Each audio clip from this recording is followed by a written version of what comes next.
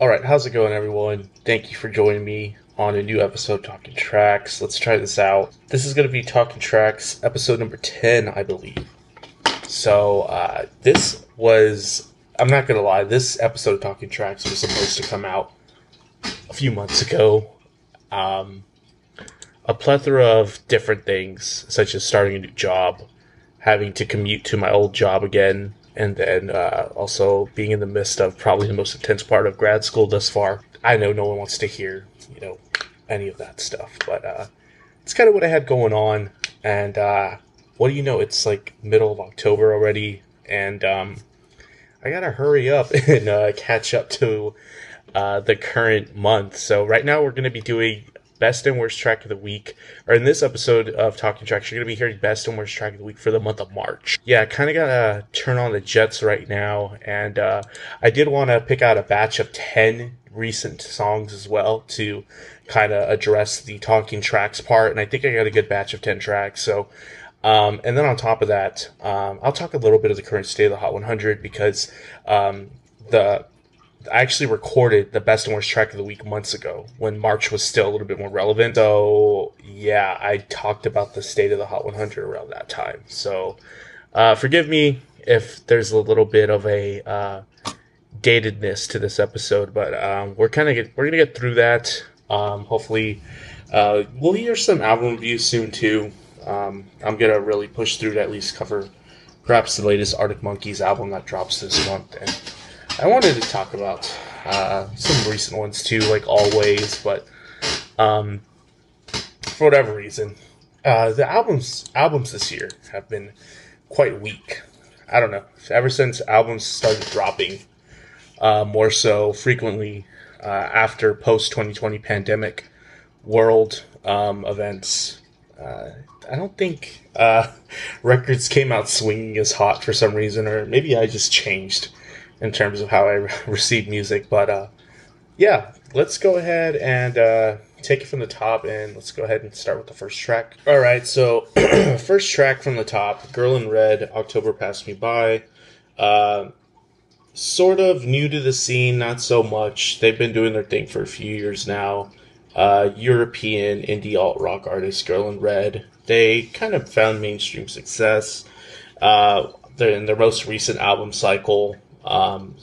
Probably like more along the lines of like being presented on stations like Alt Nation, on Sirius XM, but nonetheless still kind of progressing in terms of their sound. This track kind of deviates away from their typical alt rock aesthetic. They went away from that for sure here.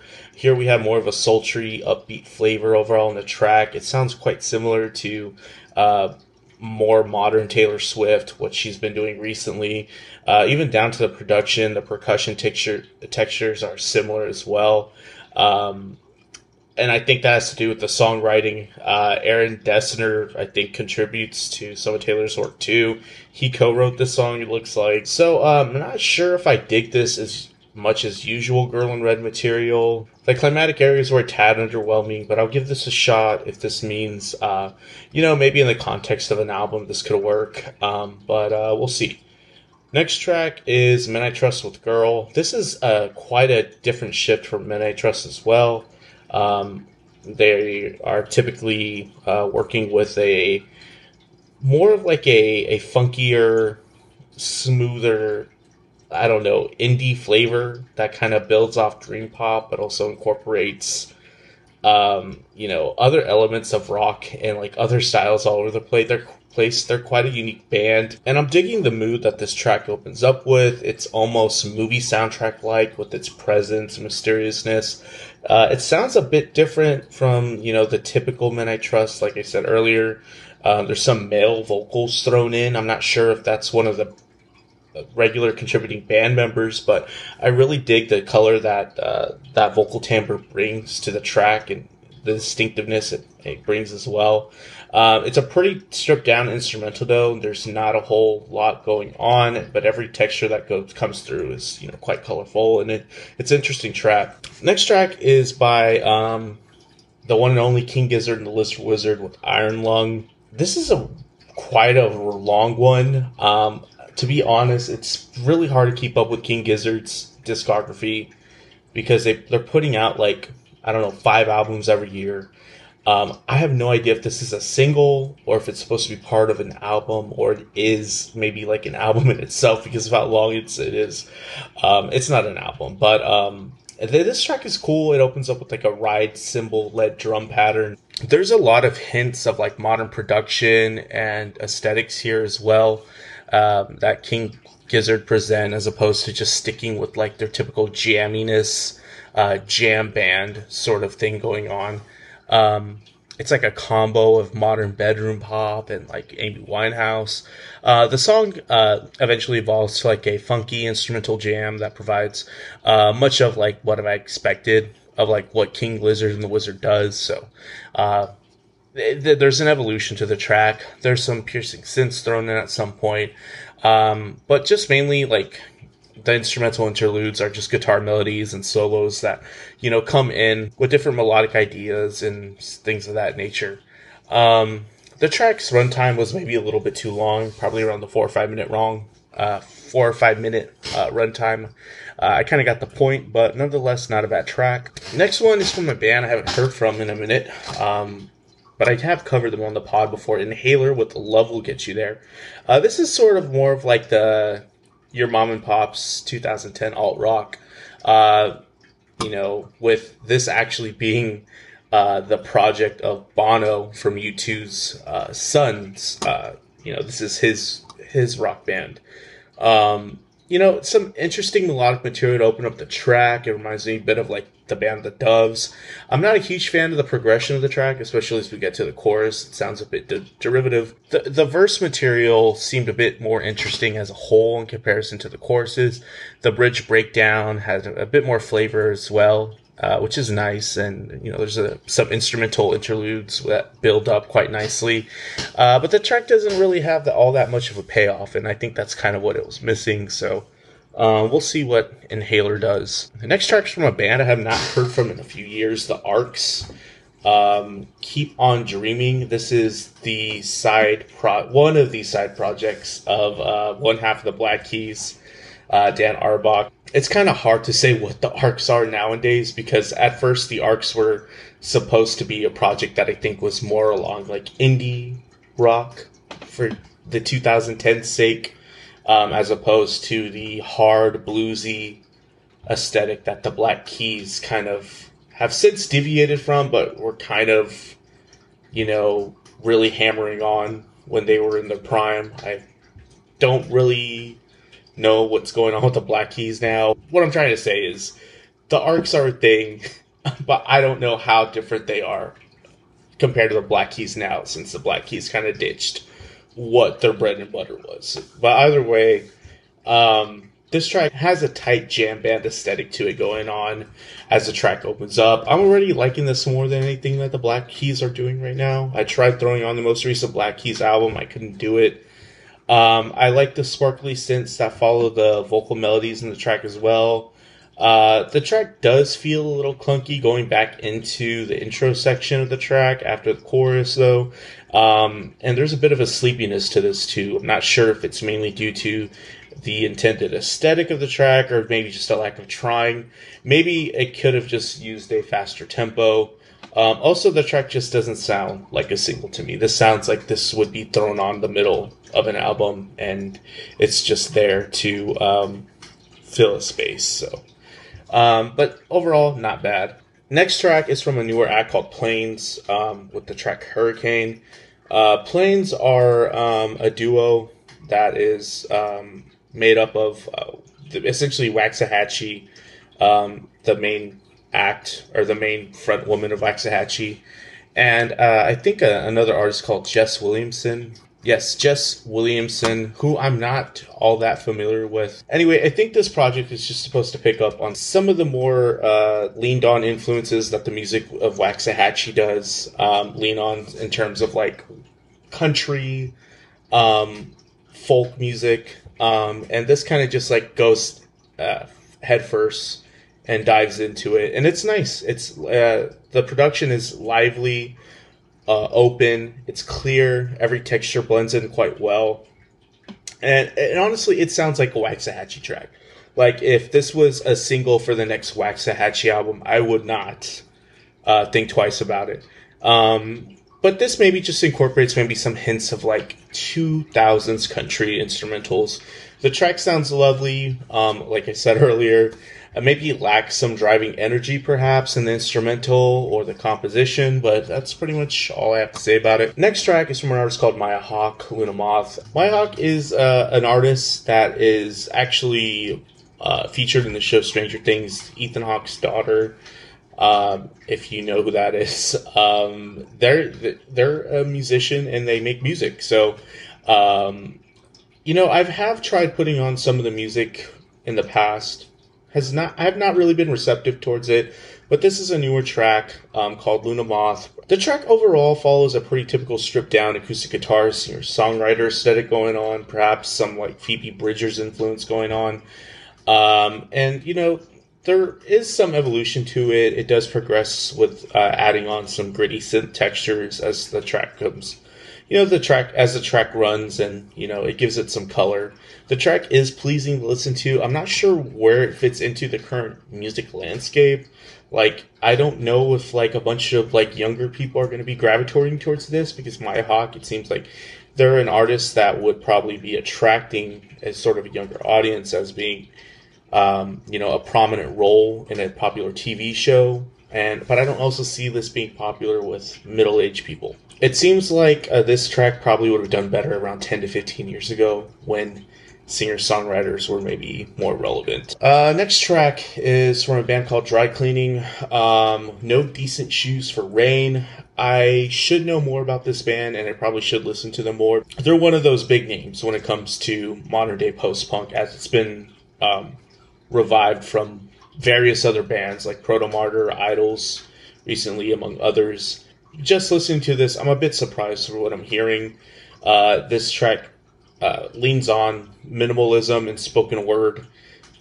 So it's kind of just has that going on. The track is quite relaxed. It brings a sort of uncomfortable mood, which I'm sure is intentional. It's an interesting track. I'm not sure if I dug it all that much, but the track sounds like it ends a bit too early, but then it just switches to a B section that is a bit more pleasing than the first half, at least. It's a bit of a strenuous listen if it's not something you're not kind of expecting. Nonetheless, check out that song by Dry Cleaning if you're interested. Blink-182 with Edging. This is a pretty big deal that this single exists if you've been paying attention in the past week or so, of the original members coming back together after being separated for, 10-ish more years. I don't know. Tom DeLonge was the, front man, guitar player of the band, as it was very successful in the 2000s, and at some point in the 2010s, I think he left to pursue a career in studying UFOs. And between that time, Blink-182 did not really hang it up. They were making albums with a guy from a band called Alkaline Trio that kind of just filled in the role of Tom DeLonge just fine. I'm not the biggest, most avid Blink-182 listener, but I do like some Blink-182 here every now and then. I don't know. To me, this is not an improvement from what was going on the last two albums with Mike Skiba. I believe that's the name of the guy from Alkaline Trio.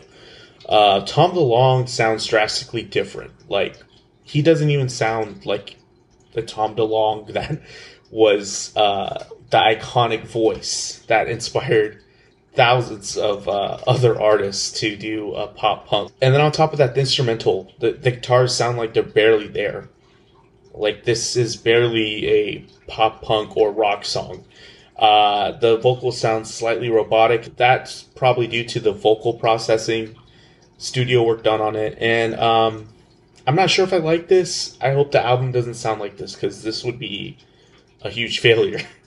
And that really sucks, because if Mark Hoppus, who I think is pretty much the heart and soul of Blink-182, he's had to battle cancer as of late, and I really hope the music at least is worth making for Mark, and this isn't just some sort of money grab.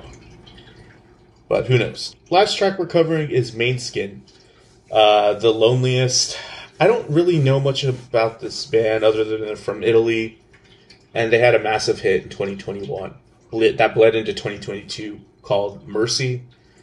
That just kind of came out of nowhere. It's one of those weird songs that just happens. It seems like they're really trying their hardest to have another hit, because Mercy is definitely one of I don't even know. I think it's called Beggin'.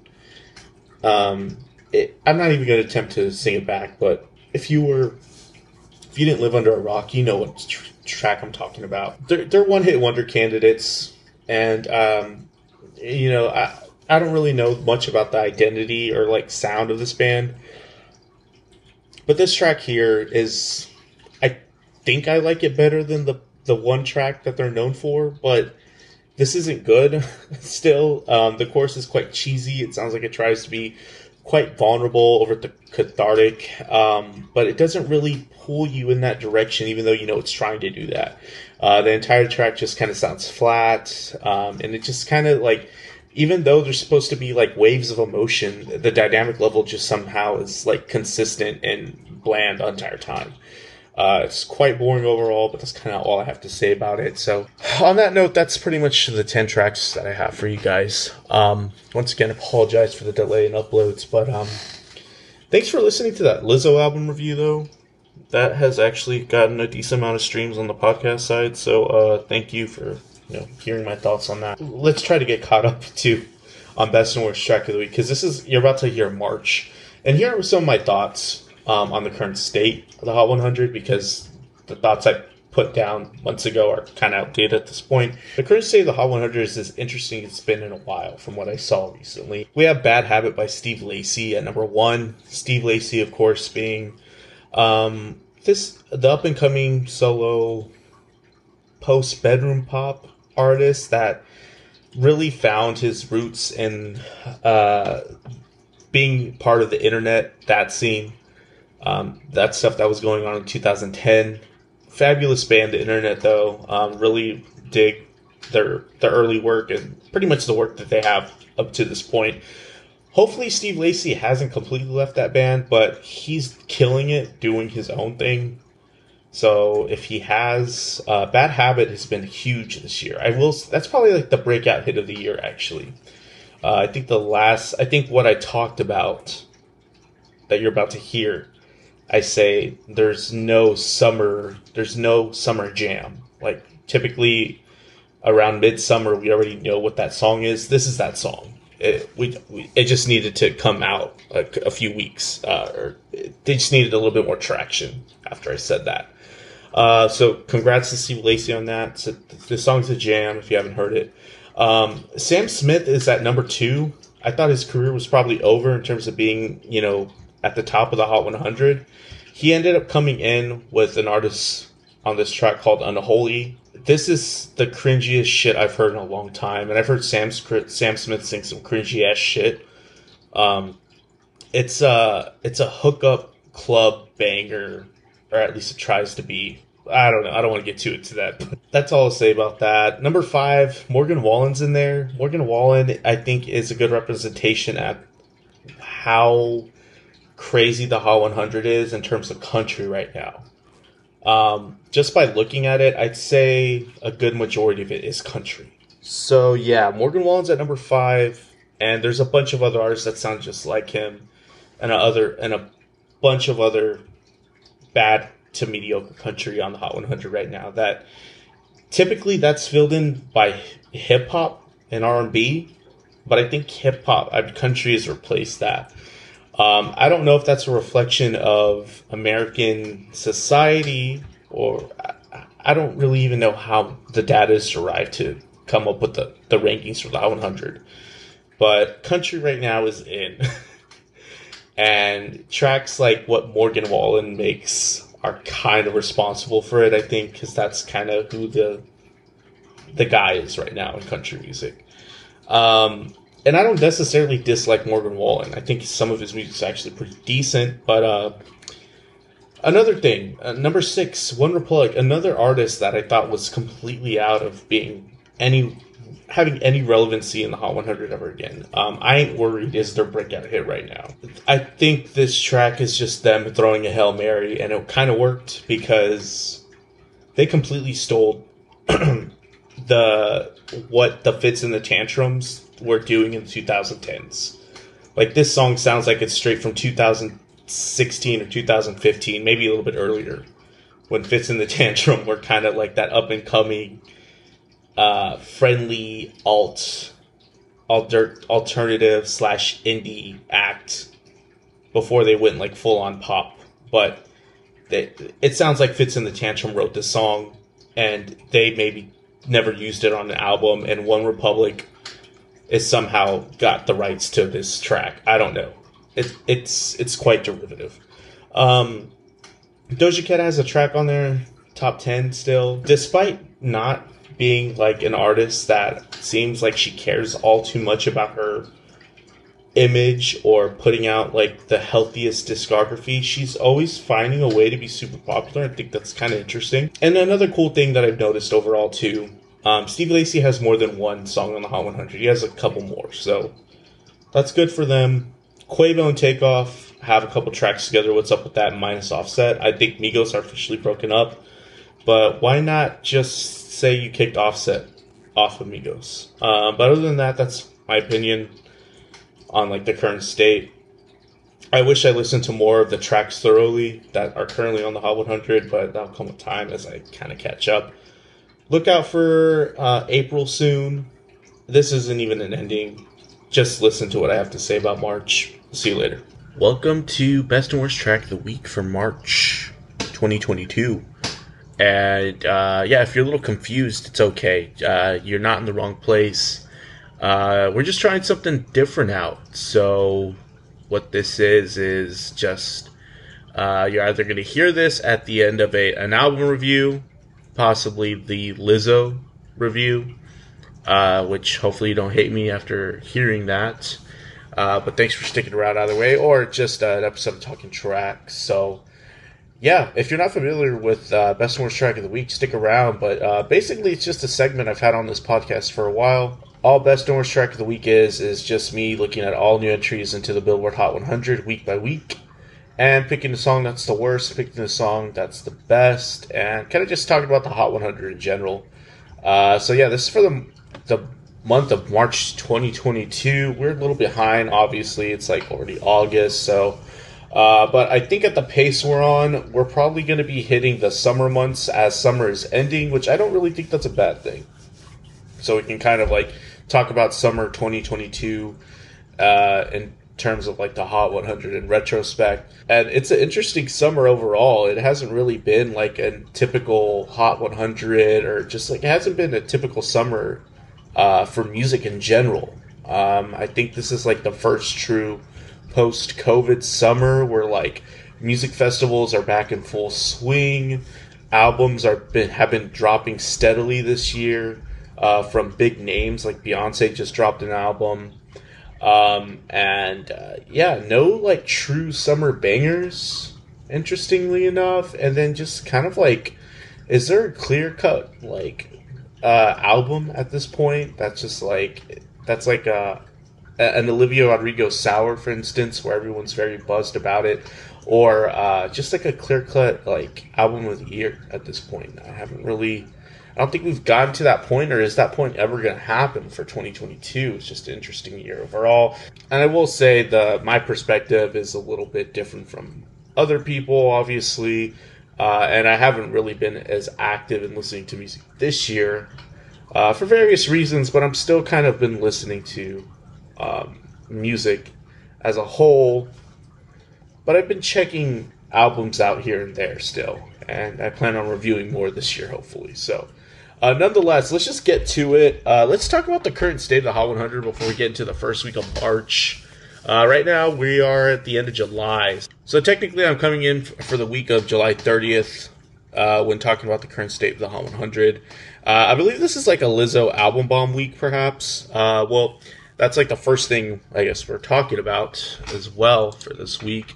About Damn Time from Lizzo's latest album is number one. So yeah, she's got her number one hit. It last week it was at number two, but it's been on charts for about 14 weeks. So, but congrats to her on that, and we'll be talking about the album soon. The review's already written, so yeah, we'll be talking about it soon.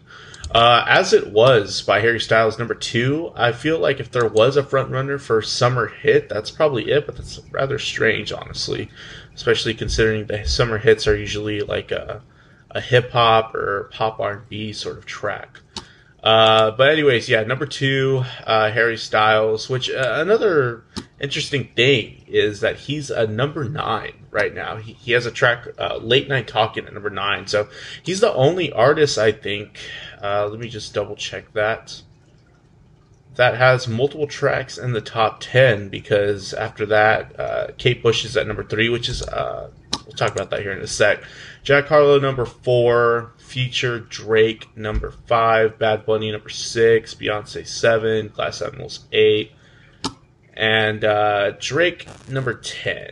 So I guess Drake is the only other one, but Drake is a feature on that Future track that's at number 5. So truly, Harry Styles is the only artist right now with multiple tracks on the top 10. And I think that's a little bit telling, honestly. I think he's reached the point where he has been a megastar, but he's probably at a different level at this point. I don't know if that's really saying much, because I don't think there's a whole lot of competition for what he does, honestly. But it's an achievement nonetheless. And you look at like other big talents, especially like pop artists like Post Malone. He doesn't even have a track on the top 10 right now. Granted, I don't really know the reasons why that could be. It could be that maybe, he's just not making that as good as music as he has in the past. I'm not a huge Post Malone fan. I don't know his discography a whole lot, but I can say he has a track at number 12 right now, featuring Doja Cat. And it's just interesting that the most popular track right now he has is featuring another very prominent female talent that, I don't know, maybe perhaps is carrying that track. I'm not sure. But anyways, yeah, let's just go back into highlights. Running Up the Hill, number 3. The fact that has stayed so high at this point, it's been on the charts for 28 weeks. That is pretty insane, considering this track is from the middle of the 80s, and prior to it being featured on Stranger Things so heavily, it was, I wouldn't say forgotten about, but it was not in the vein of the general public. Like, it was not a household. I don't know if Kate Bush was even a household name, or this track was not even being played on the terrestrial, like, hit oldies variety stations, or just like, the playlists that go on like a typical 80s playlist that feature artists like Depeche Mode and like Michael Jackson. Now I think the narrative has probably changed. I think if I were to go listen to a local station that plays variety music from the 80s and 70s and 90s, this song I'm betting is probably going to show up on those stations now. Especially that it's so high at number 3 so consistently. The numbers have to be coming from somewhere, obviously streaming, but I wouldn't be surprised if there's some radio behind it. But yeah, nonetheless, that's probably the most important thing on the Hot 100 this year, honestly. Another thing I've noticed, there is a massive presence of country on just the overall top 100. So not necessarily as we get like to the very top, but I'd say the bottom 3/4 is filled with country, and it's like newer artists, such as like guys like Jelly Roll, which off the bat, you look at a name like that, you think that's a hip hop artist. No, it's actually country artists. So that's just an interesting topic to consider about like the current state of pop music. Is country kind of having some sort of like mainstream resurgence? Like, not in the sense that it's just like, maybe it's like starting to rival just amongst like the general culture, like hip hop. I don't know, but it's pretty insane how much since I started tracking in like doing best and worst track of the week, country is probably the most prominent it's been since I've started in 2020. Okay, so another weird phenomenon. One Republic with a song at number 27. I thought these guys would have hung it up already, but they have a track that is doing well.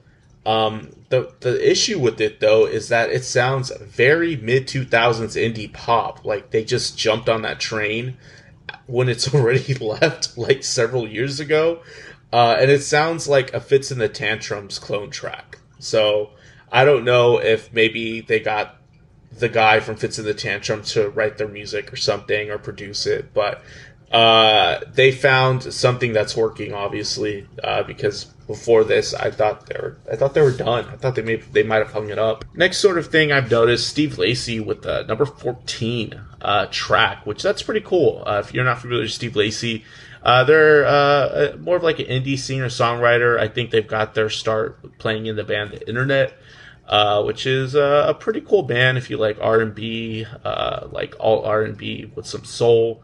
Yeah, good for Steve Lacy. One of the better tracks on that album. I listened to it, his new album recently. I won't review it, but there's some good stuff on there. And one thing that's the most interesting about this track, really, that it has some forward momentum. Last week it was 50, now it's 14. I wouldn't be surprised if this got a little higher. So we'll see what happens with that. And then Big Energy by Lotto. One of the worst tracks I've seen in the limelight in a while. One of the most generic hip-hop tracks. It's finally out of the top 10, so I think it's finally losing some steam, and hopefully better tracks like Bad Habit by Steve Lacy fill its place. But yeah, let's go ahead and move on to the tracks, the best and worst tracks of the week. So for March 5th, that was the first week. A newer artist got worst track of the week. We'll start with worst track of the week so we leave on a positive note. Pray by Jesse Murph. Don't have much to say. This week, among other weeks in March, were extremely mid. So it didn't take much to get worst track of the week. You just kind of had to drop a track that, didn't have much to offer, I guess. And this track, to be fair to Jesse Murph, this is the only track I've heard of them. And this might be just a breakout hit for them. Although I don't think... Let's see really quick. I don't think it's on the Hot 100 at this moment. It's not. So, but in March, yeah, this track, it sounded like an offshoot Tate McRae. Aesthetically and vocally, which is weird that we're already getting Tate McRae clones, because I thought Tate McRae was, still kind of fresh and more of like a Billie Eilish alternative. But anyways, yeah, just a obnoxious vocal performance on this track. It's extreme. It features extremely melodramatic lyrical content. The track is very brief as well. Structurally, I don't know where it's going. It hardly develops anything. When it starts to go somewhere, it seems like it's already done. And it's structurally hard to define how the song was written. It doesn't have much of a payoff, and overall, it's not entirely all that impressive. And then best track of the week kind of won by default because the rest of the tracks are pretty much just hip hop tracks, and a mediocre Hardy track. And Lil Durk got it with Aha, which I think ended up coming out on his new album. And it's just hard-hitting gangster rap. Durk comes out with a lot of angst and presence, some hooky chorus material. He flows well with it.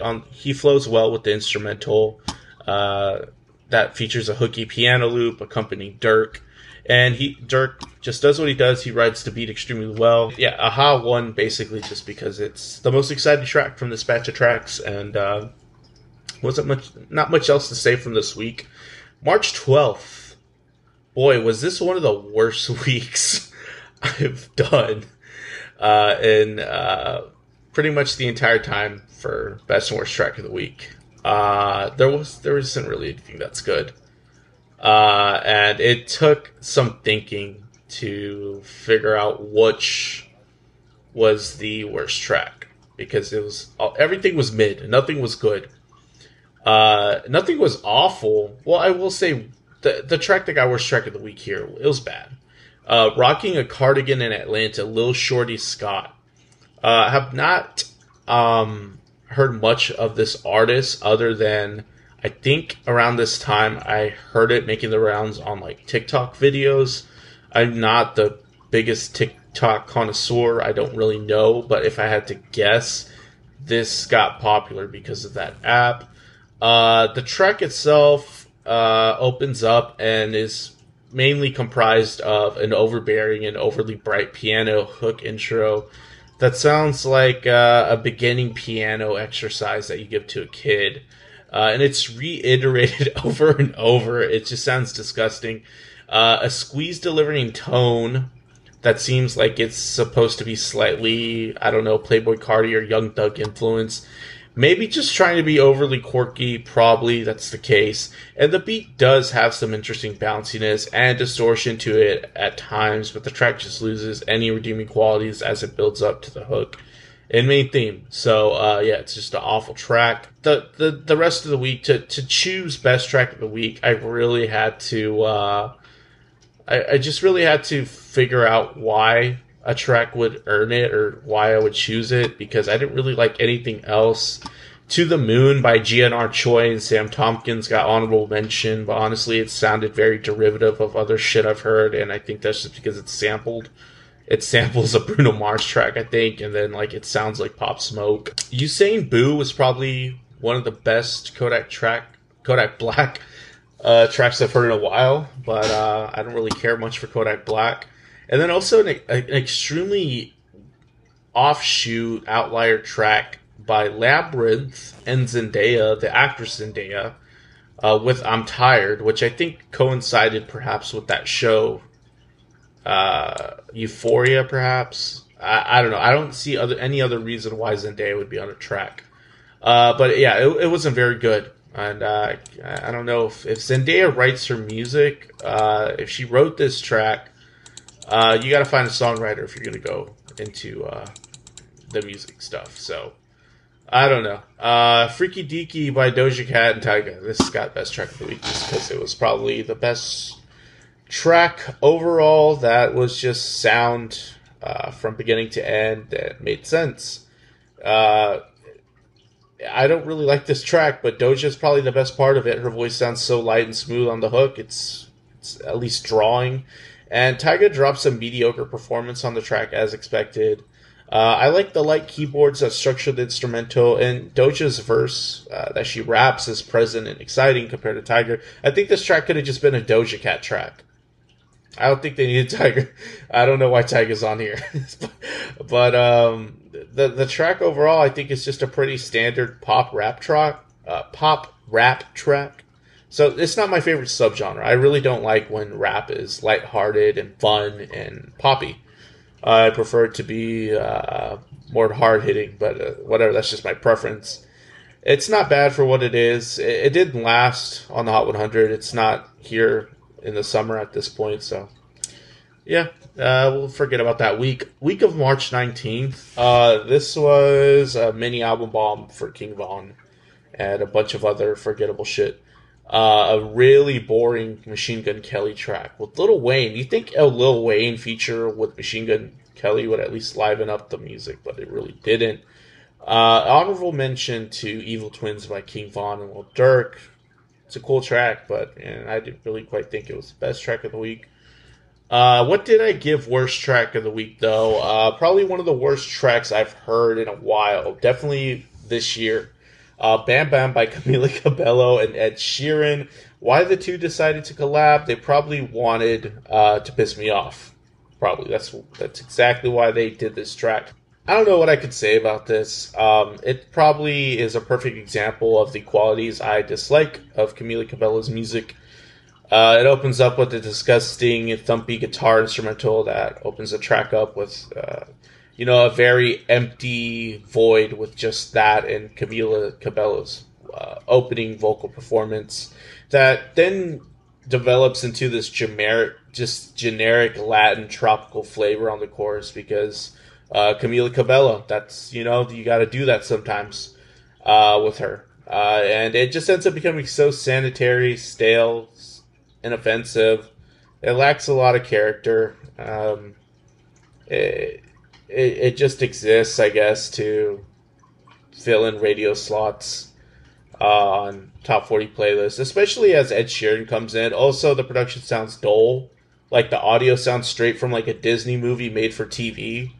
I'm not sure if it came from something TV related or movie related, but it's not very good. And then it's just an awful experience listening to it. Probably, like I said, the worst song I've heard this year. And I guess it didn't have much staying power because it's currently 93 on the Hot 100. So there you go. Best track of the week. This one won just by being the most exciting thing, best sounding thing of this week. Gucci Mane, Publicity Stunt. It's a Gucci Mane track, solid rap track. It opens up straight to the point with the standard 888 Gucci Mane flow that's energetic enough to carry the track. He literally raps in the same flow and practically the same style throughout the whole entire thing. But there's a dark mood that's on the instrumental. It's not bad. And props to Gucci Mane for not needing a feature on this track. That would have felt unnecessary. You just held it on your own. Nice job, Gucci Mane. All right, for the week of March 26th, it's the last week of March. It was a Lil Durk album bomb, and I had to do something to deal with album bombs. I've tried several things, and each time I've done them, I've gotten rid of the way I've done it, but I think this is the final way. Because album bombs, in a sense, they're artificial, they're inflated. Everyone knows it. The tracks enter into the Hot 100 because typically from trap rap albums, but not all the time, because the artists are extremely popular, and fans of the artist, just stream the hell out of the album the first night it comes out, like pretty much the first weekend. And then the numbers are just ridiculous. So every track just enters, despite it being of any quality or it being of any cultural relevance. If people are actually listening to it, it's just being listened to because, in this example, Lil Durk put an album out. Not to condemn Lil Durk for putting an album out. That's what you do when you're an artist. It happens to practically every artist with a good big following.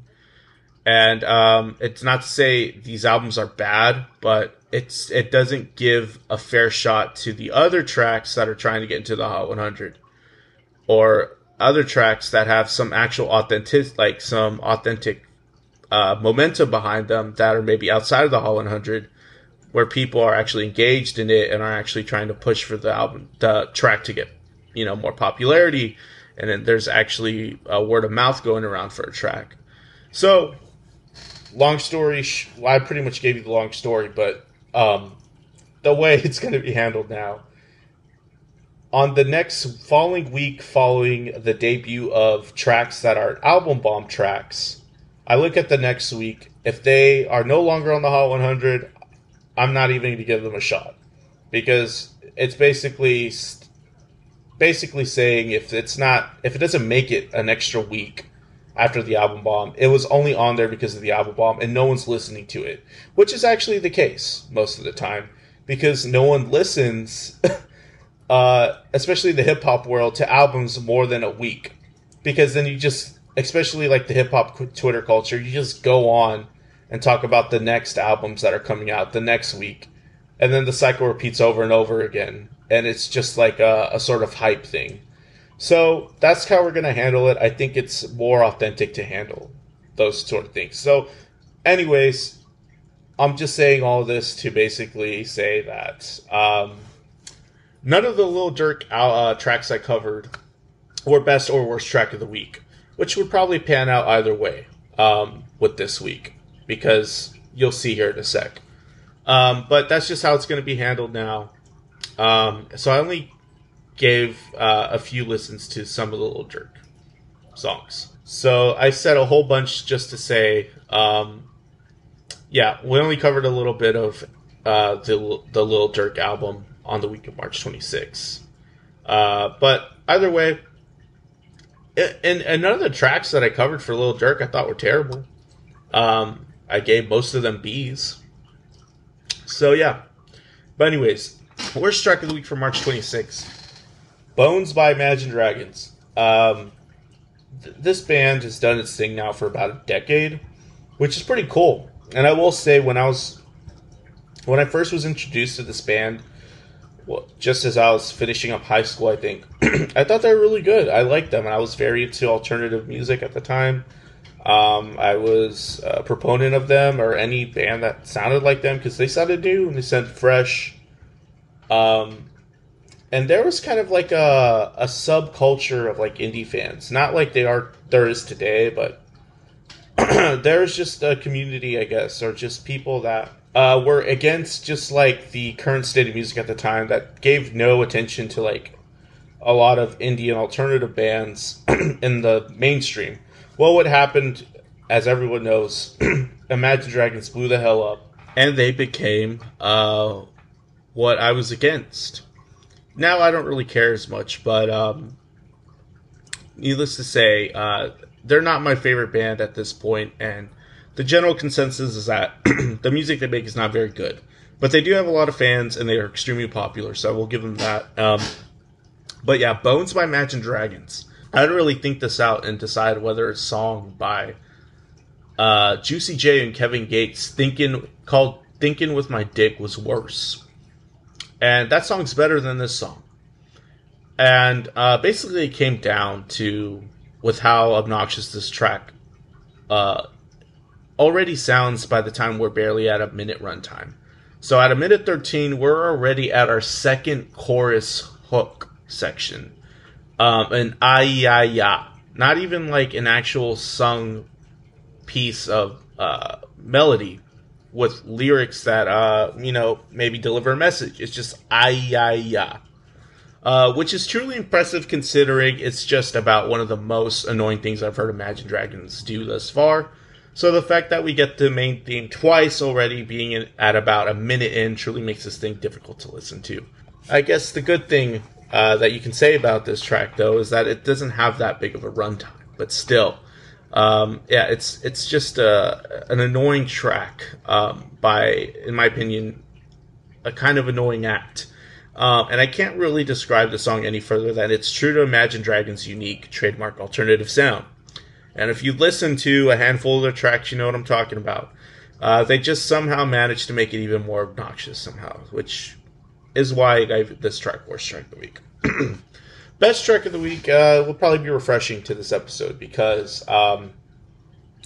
it is kind of like a legacy track that got resurgence because of the Batman movie that came out in March. So Something in the Way by Nirvana is Best Track of the Week. And what can I say, though? I mean, it's a Nirvana track, and maybe I'm a little biased, but the track is actually really good. It's a simple yet impactful track. Kurt's vocal performance is top-notch on here. This track truly shows how versatile of an artist he was, because here he starts with the soft whimpering tone coloring the track on the verse, and it sounds beautiful. If you really kind of tune into the inflections in his voice and the melodic lower string instrumentation as the chorus kicks in that provides counter melody is gorgeous, and the stripped down and relaxed nature blending so well despite there still being big sounds like a trap drum set that could only be played so sensitively by someone like Dave Grohl, who is actually like more known for being a hard-hitting, aggressive drummer, as a lot of Nirvana music sounds. But he plays this off really well. I'm assuming he was the one that did it in the studio. I wasn't there, but it's probably Dave Grohl. And I love the vocal harmonies on the chorus that grows the overall presence of the track. So there's just a lot of subtleties in this track, and it's great. I think it blends in well with that movie, too. At this point, the movie's pretty a few months old, but yeah. So that is Talking Tracks for March. I think at this point, we're going to do April, but I want to get some more reviews done, so keep an eye out. Well, you probably just listened to the Lizzo review. Or you're just hearing this at the tail end of Talking Tracks, so Anyways, have a good one. I'll see y'all later.